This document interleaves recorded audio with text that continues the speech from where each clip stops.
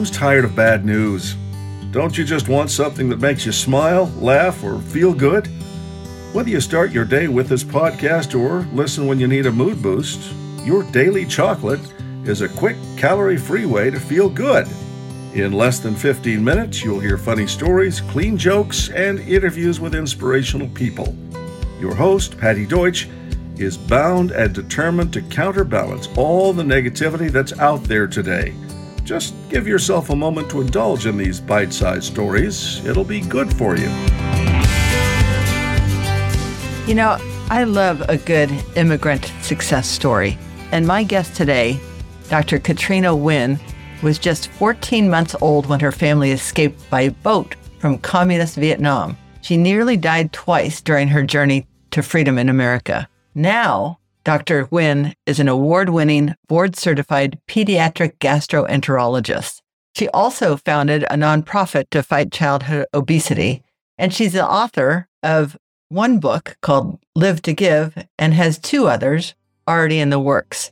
I don't know how she does it, but I think you'll enjoy our conversation. She's humble, she's a giver, she's talented. She'll certainly inspire you.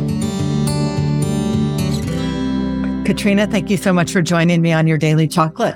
Great to have you. It's my pleasure. Thank you for having me here. Yeah. You have a very interesting background, something a lot of people probably read about, but never experience. And your family came over from Vietnam.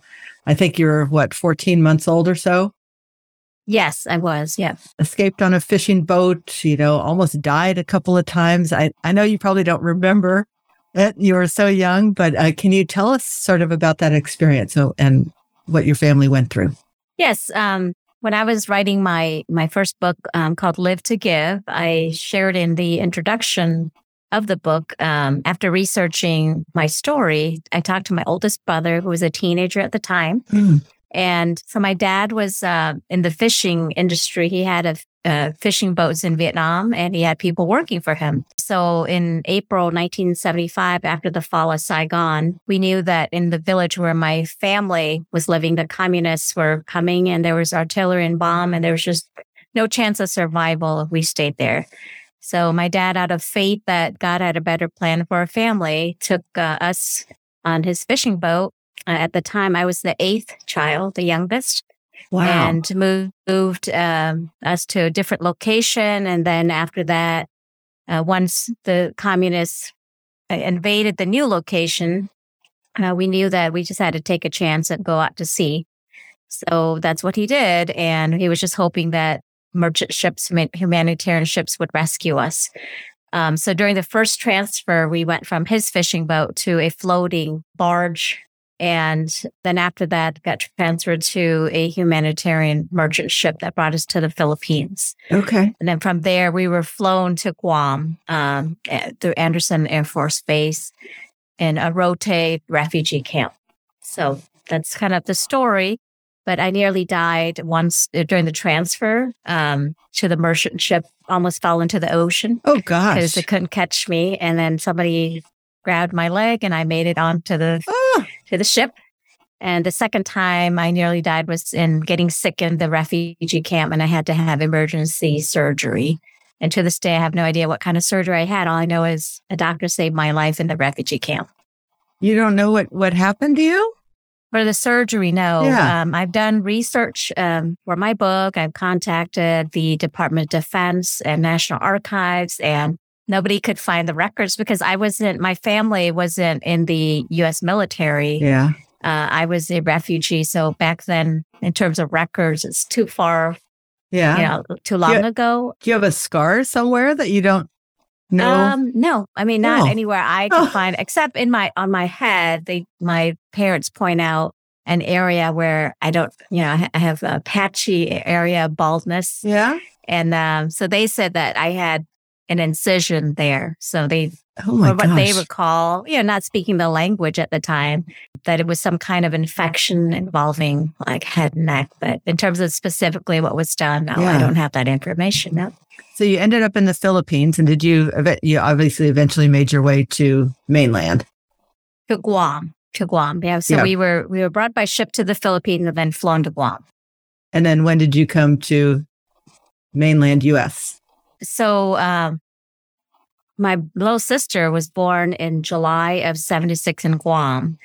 And I would say probably 2 or 3 months after that, from what I recall from my brother's story, we were sponsored by Catholic Charities to New Orleans, Louisiana, where there's a lot of Vietnamese refugees and a Catholic community there.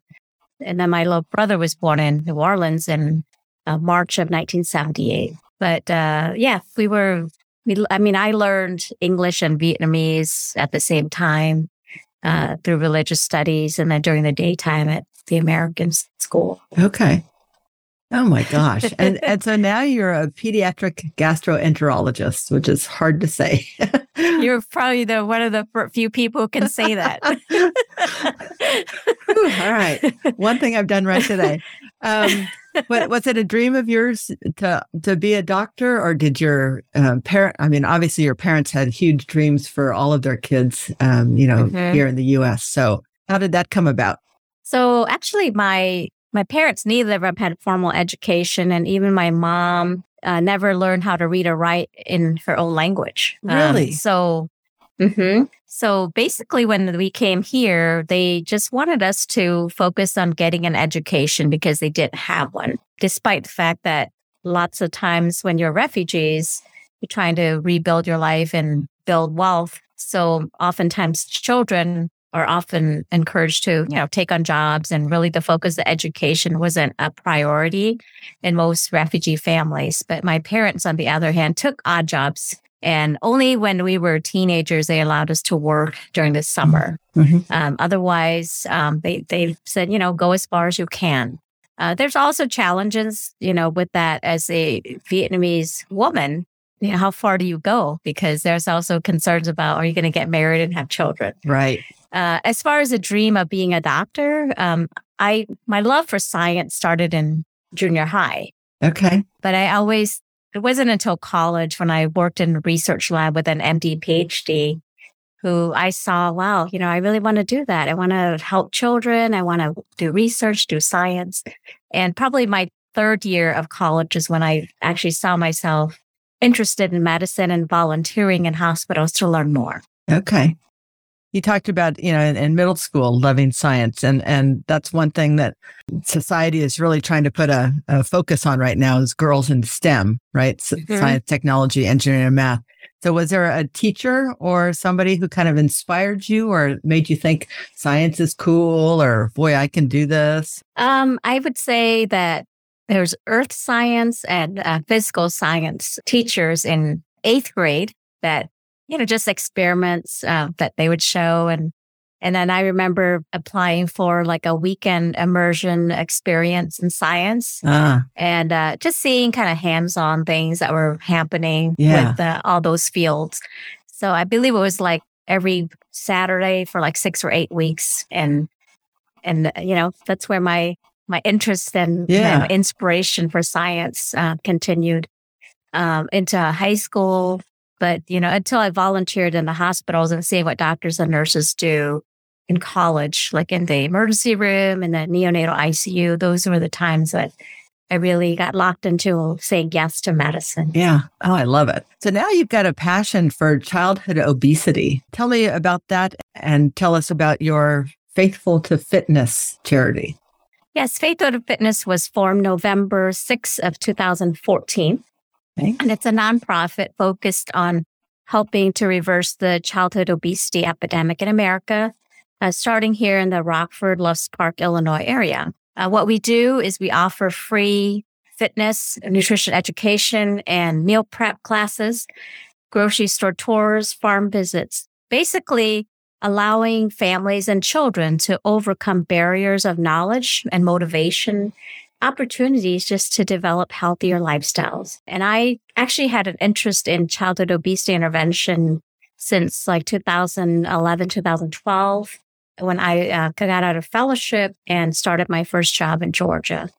What I found is the routine of seeing patients for childhood obesity related health problems every 3 to 6 months weighing them in the office, counseling, doing blood work. It just didn't work. Yeah. We had to take it into the community and finding partners who are passionate about helping children and their families overcome challenges to developing healthier lifestyles. And so when I came here in Illinois in 2013, I said, if I can do it in Georgia and start my first program there, I can do it here, because the American Academy of Pediatrics gave me a grant with my resident at the time. And when you get that kind of grant called the Catch Grant, it means that whatever idea you have or the model you're developing can be replicated anywhere in any city. It's not specific to that city or that hospital. Okay. So do you have plans to replicate this in other places as well? Yes, that is my next step. Since we've been around for 7-8 years, I also do a 5K every August, and we've done 7 of those. So my hope is to be able to use the blueprint I've created with Faithful to Fitness and allow it to be licensed in other cities or states. So if anyone's interested, I can help them create the same thing we're doing with Faithful to Fitness in a chapter in their city and their community. Terrific. I'll be sure to put a link to that in the show notes so people know how to contact you. So I imagine that, there's a lot of factors that go into childhood obesity, right? There's access to fresh fruits, being in, I think they call it a produce island or something where you don't have that. There's knowledge about what is actually healthy. There's, exercise and all that sort of thing. But you don't really see, I think, the childhood obesity that we have here in the States in other countries, right? I mean, especially Asia, and it's hard to understand because they eat a lot of rice, which you think is probably, not the best for you. But how do you explain the differences and what lessons can we learn from others? I think, when I think about this, and I've been asked this question quite a bit, is that in other countries, number one is there's less motorized dependency on motorized transportation. So people do walk more, biking, even for short distances, a lot of manual labor, and the whole family's involved in that. They do grow vegetables and take care of, kind of farmland or fruits, vegetables a lot more. The other thing that I see is that families sit down and eat together. In the especially in Asian community, there's an emphasis in that. We also don't eat with the TV on, or, in other countries, there's just less technology involved, and there's more attention to talking and spending time together. Yeah. Processed food. I think that there's just less processed food before, marketing and commercialization in these other countries. So there's more of that happening now compared to, previous years ago. Yeah, I like the point about sitting down and eating together as a family. I think a lot of times when, kids come home and they sit in front of the TV and they have their frozen dinner, it's kind of mindless eating, right? You don't even, you're done and you don't even realize you ate the whole thing. Mm-hmm. Yeah. I think for children, though, here there's a lot of advertising, for processed food and sugary beverages, which, there's not less of that in the other countries. Yeah. Oh, that's true. So you've got a goal to inspire people to find joy through generosity. And you already talked about your book, Live to Give. Tell us more about that. I think that when we think of generosity, a lot of people think about, I can't be generous because I'm not rich. Yeah. But if we think about being generous with time and talent, because all of us have the same amount of time every day, and each of us has our talents that we need to spend time to discover and discern how we can use that. Anytime that you give back to your community, to your neighbors, to people, that's where you find joy. And that's how I've found in the last 20 years of medicine. It's one thing to find fleeting moments of happiness, of focusing on yourself. But when you focus on other people, you're more grateful, and that's where you find joy. So I encourage that, and I teach people that don't wait till you're rich, because most of us aren't going to be millionaires and billionaires, but we can find joy through using our time and our talent well. Completely agree. I know I do a lot of volunteer work, and I almost feel guilty because when I volunteer, I end up feeling much better than I think I probably made them feel, So yes, you're helping an organization or you're helping people, but I come home feeling enriched. So, And we all should experience that throughout the year. trying to give back and experiencing joy because of giving back. Yeah, absolutely. So you're a pediatric gastroenterologist. You help kids fight obesity. You're encouraging people to be generous. What don't you do? Every day I'm discovering new ways I can do more things. Yeah. And so what is next for you then? I mean, I've written one book, and that's my journey of being an author, and I'm working on a couple more books for 2023 with the co-authoring with other women and teaching people that they can also achieve what I achieved if they put their mind and heart to sharing the message and their story. Yeah. And empowerment of women, because their story matters and your story will help other people. So I'm excited about being able to do 2 co-authored projects with 2 different publishers that will come out in 2023. Okay. I also am working with Hilton Publishing Company, which published my first book on a children's book our plan is to release that in 2024. And it will deal with teaching people how to cope with loss, because I've experienced loss of my pet. Actually, today is the first anniversary of losing my first dog. Oh. And also I have lost both my parents, most recently my mom in 2021. So through my story, my experience, and my faith, teaching people how to do that, and that there are people around us and our experiences that have helped us cope with grief, that we can teach other people to do the same. So that's my author journey. And it's always been a dream of mine for 10 years to become an author. And I did that in December 2020. I also do speaking. And this past year, I've been working on virtual events and live events, and also podcasting. So using my ability and my talents as a doctor, where I'm interviewing patients and learning about them and having conversations, and translating that into writing and speaking. So that's what I'm doing right now. You are one busy woman. I love it. Just being creative with the talents that God has given me. So. Yeah. Well, wonderful. You mentioned all these things that you're doing, and I know you've got a brand new website. It's mdkatrina.com, right? That's correct. And yes, you can learn all about all the things I do by going to that website. Your books, your speaking engagements, your Faithful to Fitness, all of that's on there. Yes, okay. And you can also learn about my work with my Catholic doctor, telemedicine. So people can also go there and send me a message learning about pediatric gastroenterology and how I can help their children, schedule an appointment. And so that's what I do as well. Fantastic. Well, wonderful. Katrina, thank you so much. Before we end, I've got some rapid fire questions for you. Yes. You're ready? I am ready. What is your guilty pleasure? Chocolate. Yeah, really? If you ask me if I can eat something and not be tired, that would be the one food that I have to find self-control. I love it. You're a woman after my own heart. Okay, you are so busy, but what do you do in your spare time?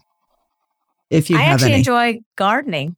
I've been doing raised bed gardening since 2016. So vegetable gardening and learning more about flowers as well. Okay. What makes you laugh out loud? I would say my husband.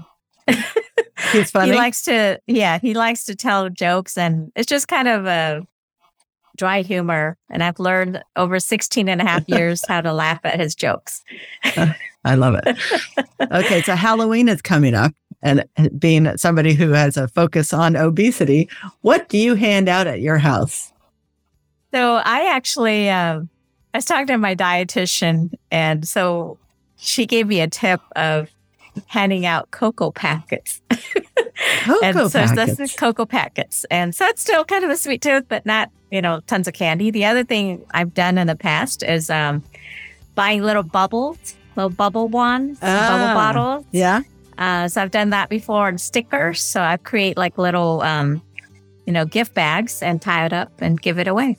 So one year I dressed up for work as Willy Wonka. And I created those little bags and passed it around to children in the hospital who couldn't go trick-or-treating. Oh, I love it. Wonderful. And because this is called your daily chocolate, what is your favorite kind of chocolate? My favorite has always been, growing up in California, is the C's candies. So Mary C's. Yep.